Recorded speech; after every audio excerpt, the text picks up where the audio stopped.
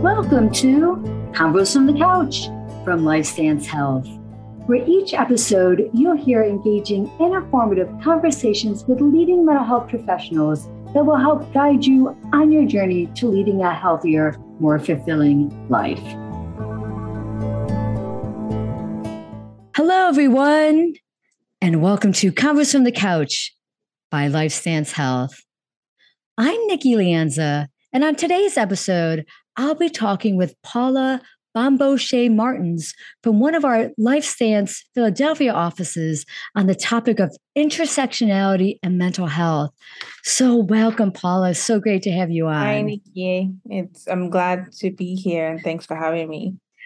Great topic to talk about. I think very much highlighting the importance of really looking at intersectionality, especially as it kind of connects with mental health. So really looking forward to this conversation with you today.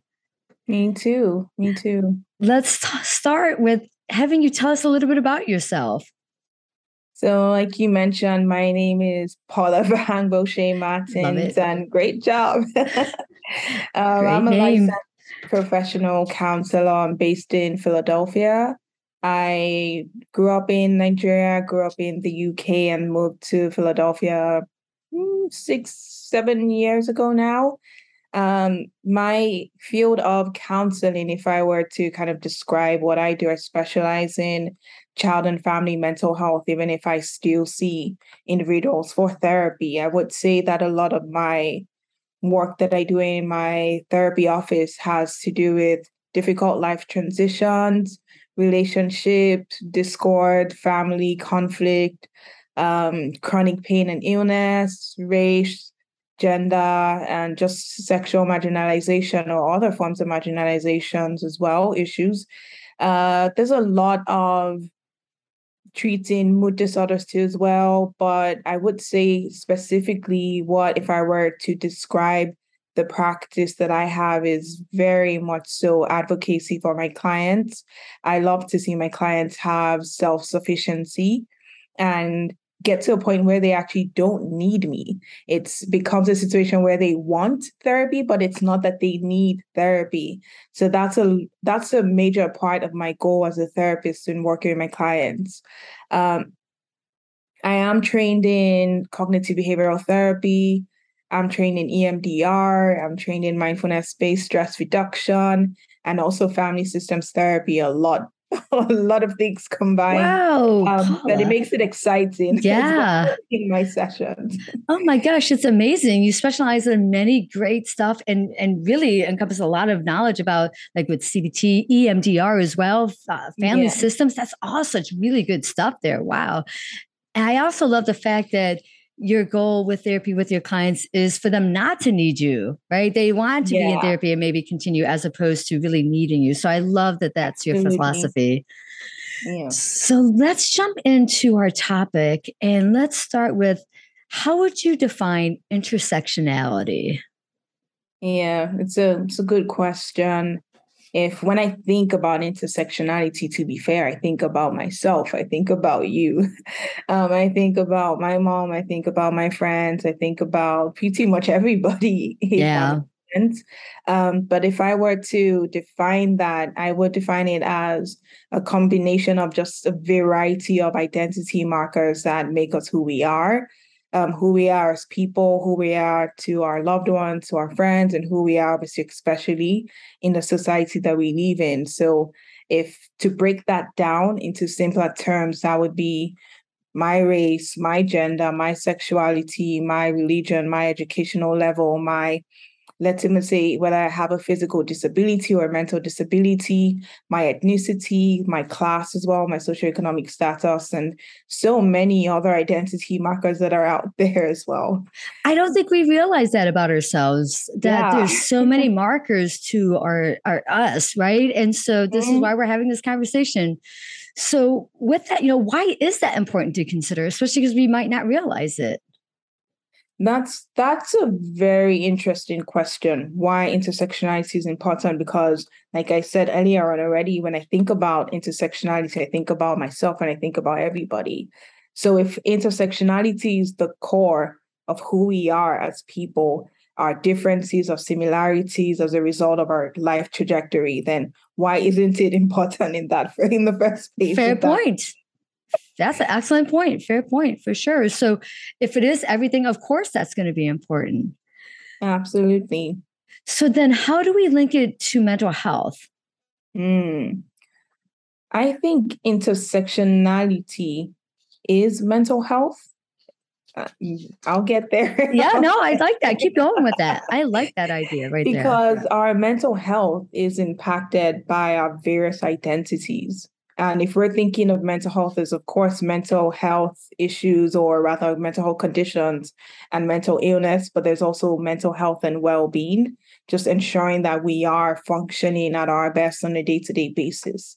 So if I'm thinking about that from the perspective of intersectionality and mental health, they are kind of one in the same, because how we identify who we are as people, that absolutely can impact our mental health, or the other way around.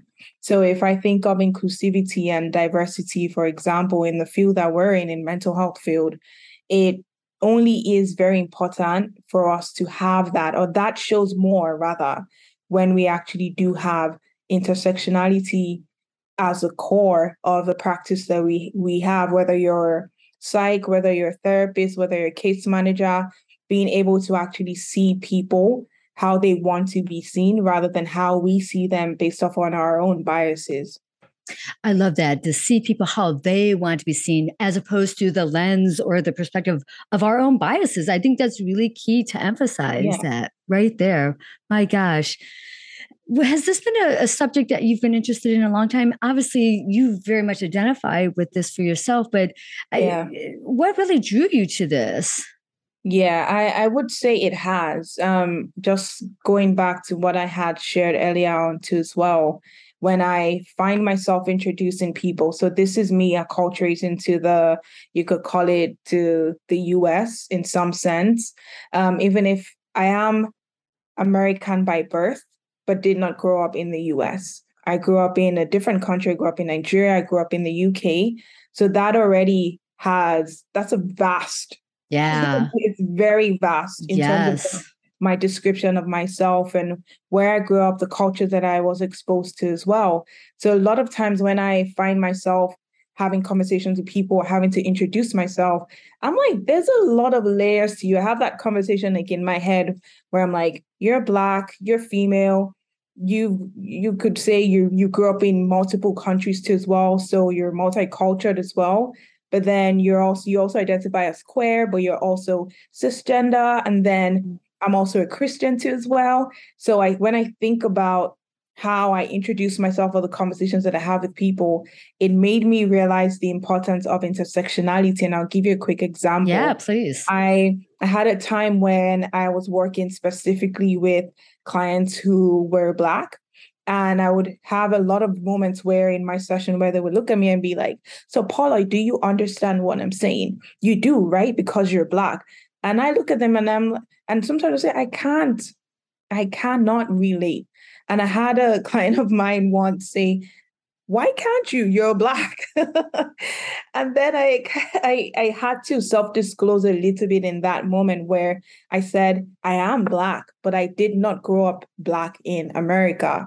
So that already, that's a difference that we have, even if we have that similarity.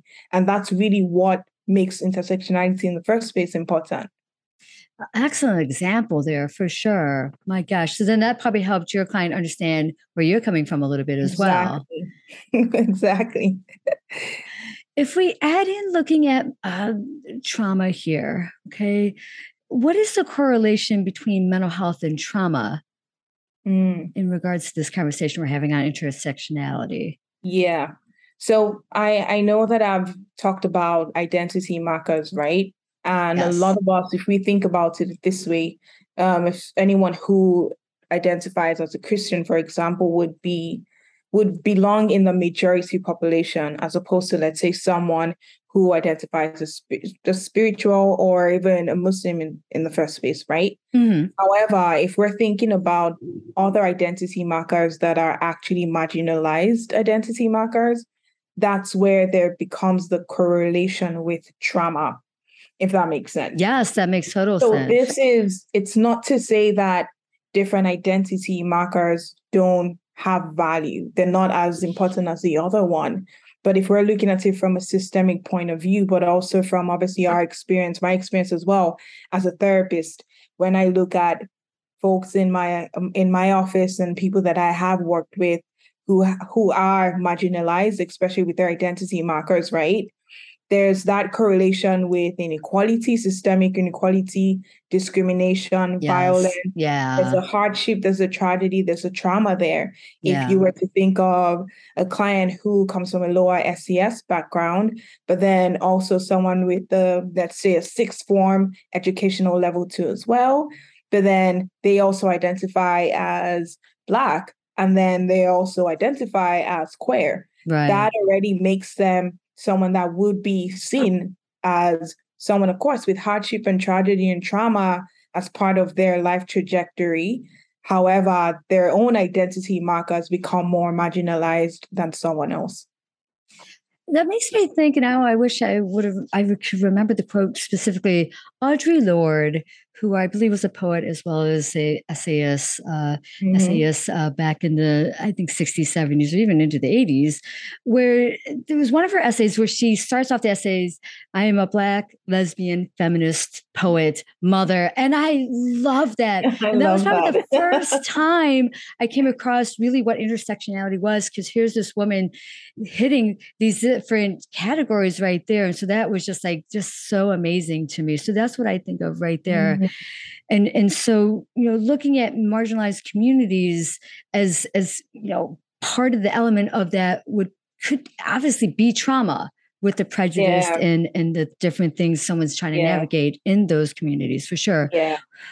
So bringing it to looking at prejudice, how does intersectionality complicate prejudice towards marginalized communities then? Yeah, I do want to say that as I was listening to you too as well. I feel like it's very, very important to say this when we talk about folks who are marginalized, will have marginalized identity markers, right? Yeah. They are not the problem. Oh, of course. I yes.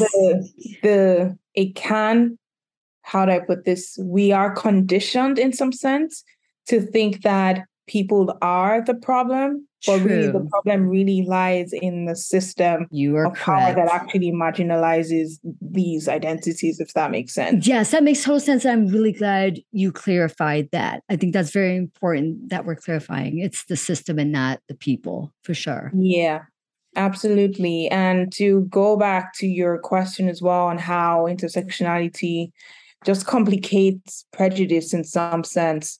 I would say, I don't know if you know the term intersectional stigma. So that really it's when people of different marginalized identity markers, right, they experience multiple stigmatizations that can overlap or even coexist together.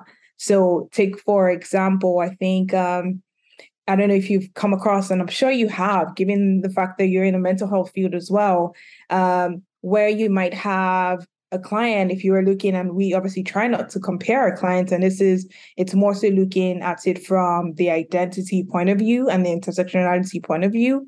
If I look at a client of mine who is Black and who's female, but then also has a high level of education that reaches a sixth form, as opposed to, let's say, another client of mine who might be Hispanic, but then they're also female. Actually, let's even switch them, say they identify as cis male, and then they have the sixth form education too as well. The likelihood of let's say, the male Hispanic client versus the Black female client getting a position that maybe they're both actually working towards getting, the likelihood of it going to the male, the Hispanic male, would be higher than the likelihood of it going to the female, because a lot of stigmatizations that are multiplied rather, are usually associated with that. So it could come across as, this is someone who's uneducated. This is a woman who's aggressive or who's angry, who's boisterous. This is someone who's incapable of actually following through with completing work tasks. And that's by us just pretty much exuding our own biases on how these identity markers show up in our offices, in our spaces, in our homes. Wow, that was a great example right there to help clarify that for sure. Other takeaways you'd like to share on this topic? Yeah, I definitely, when I think about intersectionality, but also mental health too as well, I know that mental health can really be seen from a cognitive or neurological point of view, but it really also can be seen from a situational and a systemic point of view. And when I say situational, it's our life trajectory, it's the ecosystem that we grew up in. It's whether it's your church, it's your school, it's your family, it's your culture, it's your ethnicity, it's your caste, wherever, whatever that is, a lot of that really, in some shape or form, influences us as our identity markers, but then at the same time, subsequently can influence how mental health impacts us, whether it's positively, whether it's negatively, or just the extent to which it impacts us too as well. Subsequently, again, leading to whether we identify as this being a hardship, this being a tragedy, this being a trauma, or this being a distressing life event. So that's one of the reasons why I wanted to make sure that I reiterated that people aren't the problem, because if we look at it as, let's say, those with marginalized identity markers, right, who have experienced marginalization throughout their life trajectory, their existence in itself is already a resistance to the system that we are born into, the system that we work with. Right. So if we're looking at it from that perspective, people are not the problem. And this is not to this is not saying the system is the problem, let's do something about it. Well, we should do something about it. But it's more so taking that blame off our clients or loved ones, friends, just based off on the fact that they have marginalized identity markers. And I think that helps me as a clinician. Yeah. So on one part, it helps me as a clinician actually see my client how they want to be seen, as opposed to seeing them how I think they should be seen, how I was conditioned to see them, how society expects me to see them, how my own biases or my prejudice too as well expects me to see them. And I feel like, because if we're able to do more of that and be more intentional with that, it helps us actually have more productive work in the therapy room. Mm-hmm. Now, outside of the therapy room, it actually helps us have more empathy for people, as opposed to hate or being just prejudiced and discriminatory to people too as well. My gosh, Paula, my God, so beautifully put. And I liked how you drew it back to, for clinicians, really enabling us to have even more empathy as we're working with our clients. So thank you. Thank you again for just sharing your knowledge on this topic. Very much appreciated. And would love to have you back on sometime. Thank you very much. I enjoyed this.